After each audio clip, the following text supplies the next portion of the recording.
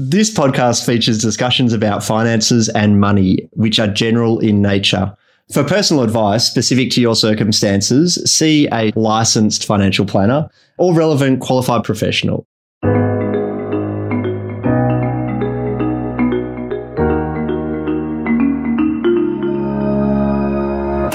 Hi folks, welcome along to another episode of Looking Under the Hood, the Money Mechanics podcast, where we are unpacking the money stuff. Today we've got the amazing Rebecca Tetlow, lawyer, wills and estates specialist extraordinaire, coming back to have a chat to us about when estate planning goes wrong, and probably a little bit around the space where mediation, and we've talked to Rebecca a few times now. We thought today would be a really interesting topic of what happens when estate planning goes wrong.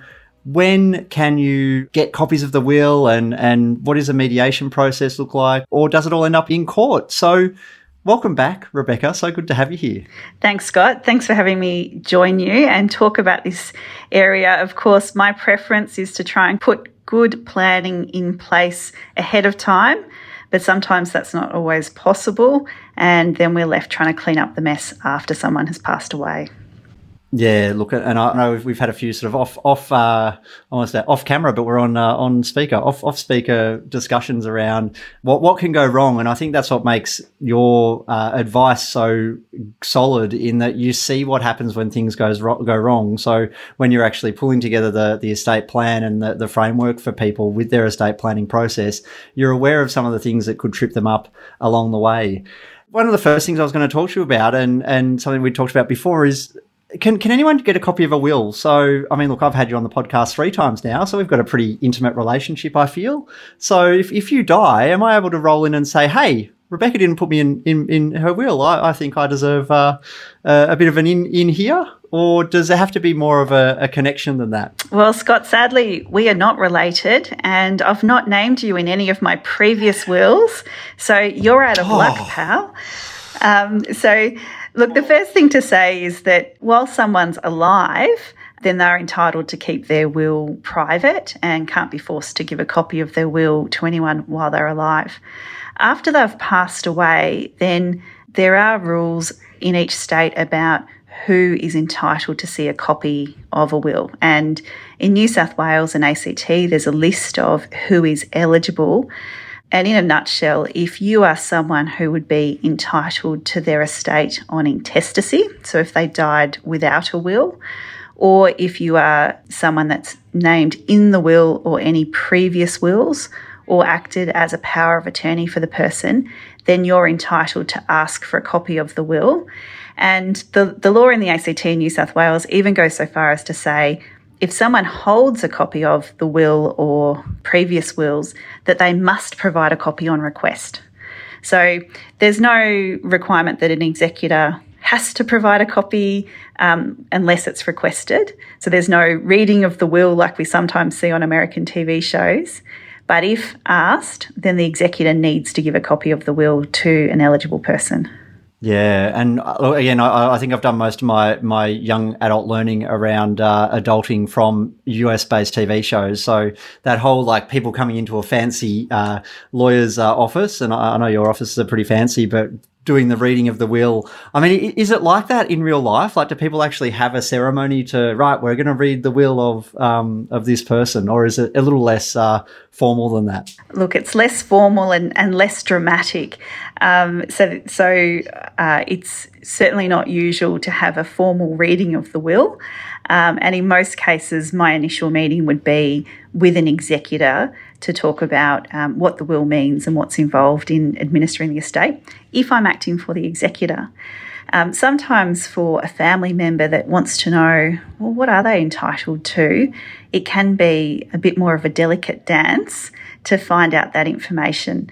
So as much as they might have the right to request a copy of the will, sometimes there's some sensitivities about how and when they might ask the executor for a copy of the will.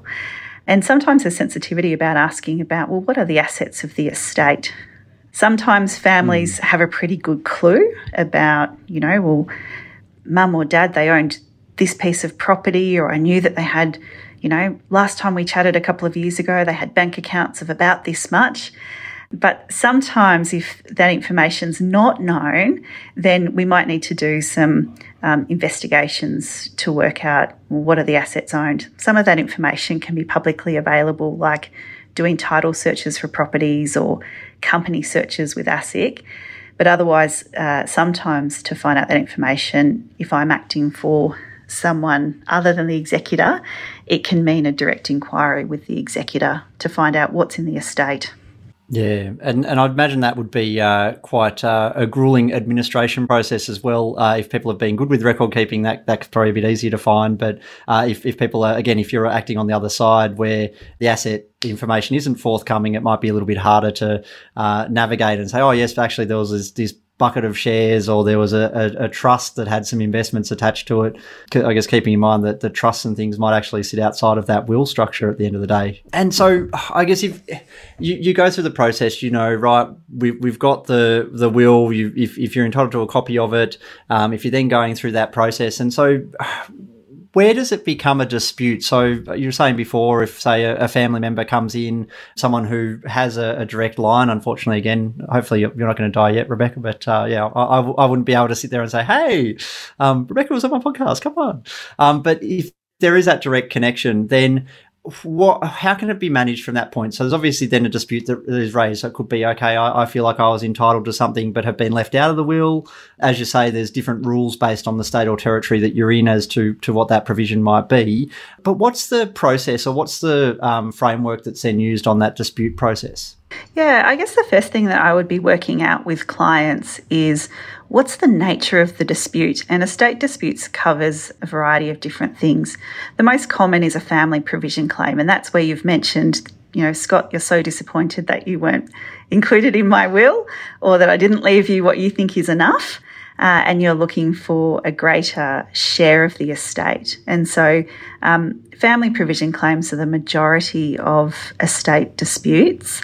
And I guess at the heart of family provision is, did the deceased have an obligation to provide for the applicant?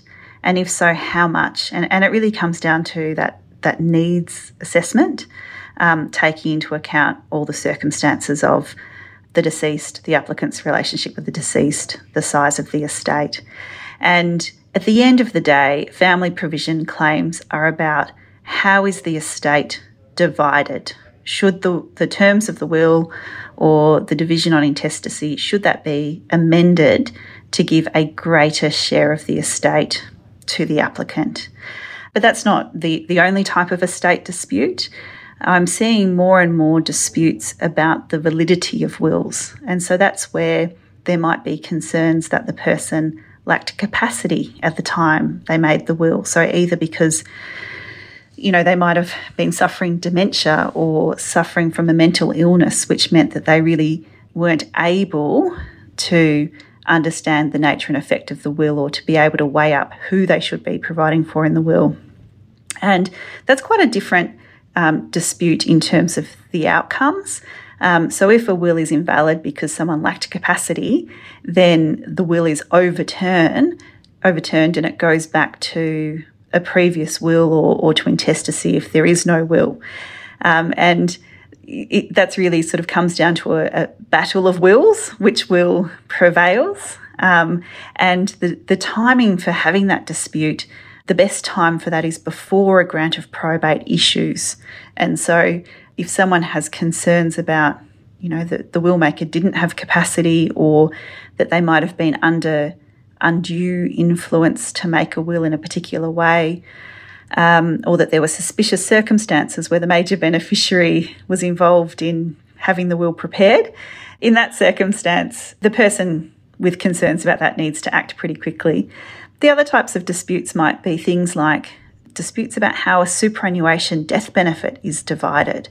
And so if the deceased was a member of an industry fund like Australian Super, and if they did not leave a binding nomination, then the trustee of Australian Super will be making a decision about who amongst that person's spouse, children or estate should receive the benefit.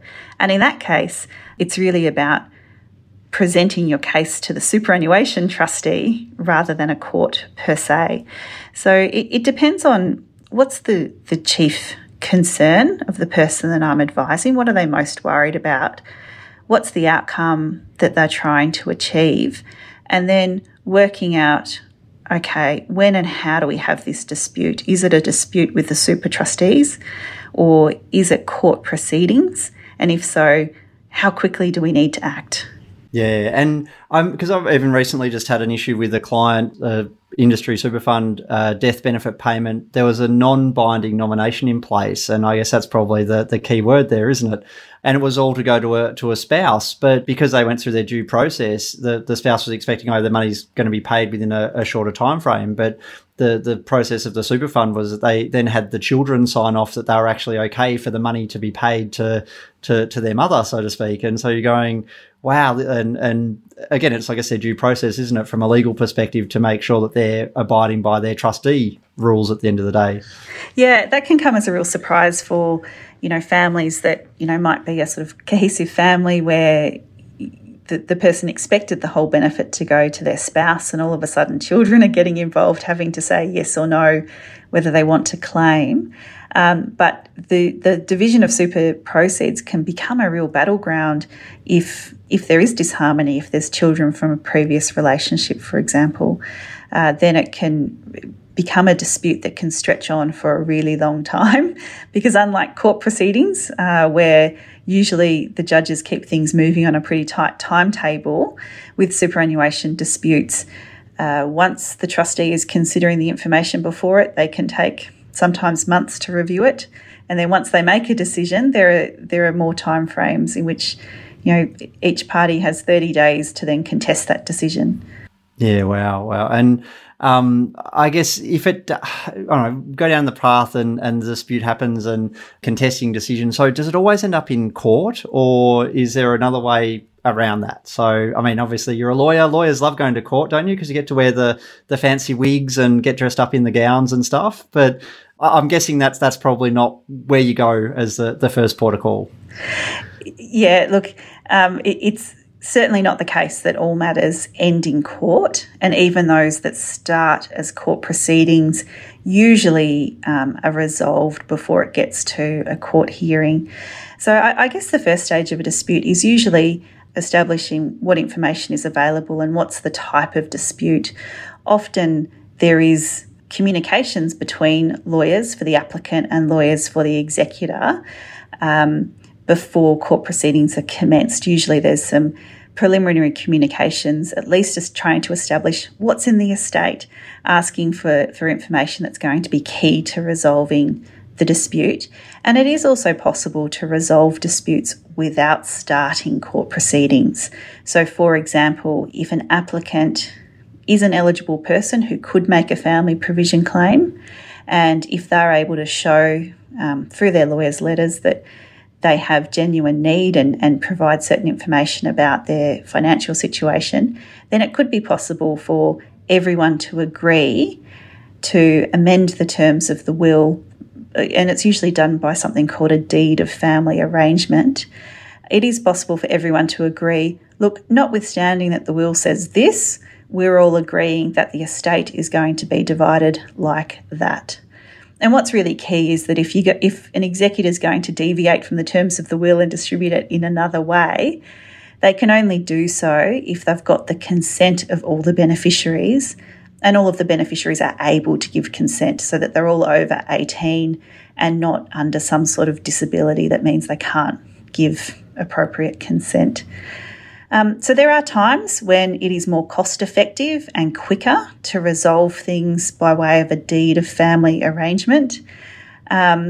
Sometimes there might be reasons why it is necessary to have court proceedings, even if everyone's in agreement. That might relate to getting stamp duty concessions, or because there's a beneficiary who can't agree to the deed of family arrangement, or it might be that it's in the interests of the parties to go through the formal process of starting proceedings with the court. And I guess the benefit of having court proceedings is that the parties can have some certainty about things moving on a time frame, and also all of the rules of evidence about how information is provided and disclosure is provided. If we're not going to court, if we can't do that, and then I guess that whole mediation process then comes in, and I guess we talk about mediation in legal terms often. It could be family law, it could be other things, and so I'm imagining that's getting people to the table to discuss and to try and work through the differences. So how does that work? Like, who becomes a mediator? What is that process all about? Yeah, look, mediation is really just a structured way for the parties to negotiate, and it can happen either before court proceedings. So it is possible to have a mediation even without court proceedings that then ends up in a deed of family arrangement. Or if the parties commence court proceedings, then pretty early in the piece, the court is going to order that the parties attend a mediation. So at least in family provision matters, in almost, the vast majority of cases, unless there's a very good reason not to, the court is going to say, I'm not going to give you a date for hearing until you've tried to mediate this. And in that case, there's an independent mediator appointed. And a mediator's job is to encourage the parties to negotiate. So in the estate space, it's often a barrister who's skilled and experienced in estate disputes, or even sometimes a retired judge might be the mediator. But when they're acting in the role of a mediator, they're not there to be the judge. They're not going to give a ruling in favour of one person or another. Their job is really to encourage the parties to reach an agreement. And, in the estate space, a mediation usually happens between, each party would be there with their lawyers, sometimes with barristers as well, depending on the type of dispute that it is. And they can have support people there as well. Sometimes I have clients sort of say to me, do you think the mediator's going to, will they like this piece of evidence, or is the mediator going to decide that? And I have to keep going back, no. The mediator's job is to encourage us to settle and to reach a compromise. Their job is not to give us a decision. Look, I imagine it's not like anything like this estates place. I think you've said it earlier, and I'm probably on our previous podcast. Like, it's a fascinating area, but probably a very loaded area for people as well, because it's got the money, it's got the emotion, and then it's probably got all the other dynamic that exists within a family unit as well that then comes to the forefront when you're going through that process. So. Yeah, so it's often dealing with families that, as you say, that they've got loads of history and baggage with each other. They're dealing with money and emotions, but also they're trying to deal with that in the context of grief, and in the context of trying to work out, what does life look like for me now that this person has passed away. And so it is an area where, it's important to tread carefully, but there's also amazing opportunity in mediations to help the parties reach a resolution that allows them then to move on with their lives with confidence and with certainty. So I guess one of the biggest reasons why mediation is such a good opportunity is that it gives the parties the ability to problem solve their dispute and to reach an agreement themselves. So rather than going through a court process where at the end of the day a judge is going to make a decision based on old and sometimes complex legal reasoning and legal principles, instead this allows the parties to be the architects of their own solutions. Sometimes in a mediation we can look at resolving issues that might not be central to the legal dispute. And so, for example, when involved in a dispute about the validity of a will, the legal tests about whether someone has capacity or about whether someone was under undue influence, they can sometimes be really strict and narrow legal tests. Whereas at a mediation, it's possible for the parties, as part of coming to a deal, to resolve other things. So, whether that's the division of personal items. So, look, yes, part of it's about the money, but part of it is also that I want these particular artworks or this piece of jewellery. I've been involved in a mediation which was about the validity of the will and whether someone had capacity. And, for one party, it was just about he was trying to get maximum amount of money and was angling for the will that was going to give him a greater share of the estate. But for the other party, one of the key issues for her was who was going to administer the estate. And she really wanted to avoid a situation where the other party was the executor of the will. She had concerns about his ability to properly administer the estate. And part of the resolution that we came to was about agreeing that someone independent would be appointed as the administrator of the estate. And that was one of the ways to kind of avoid going to court and to get a resolution.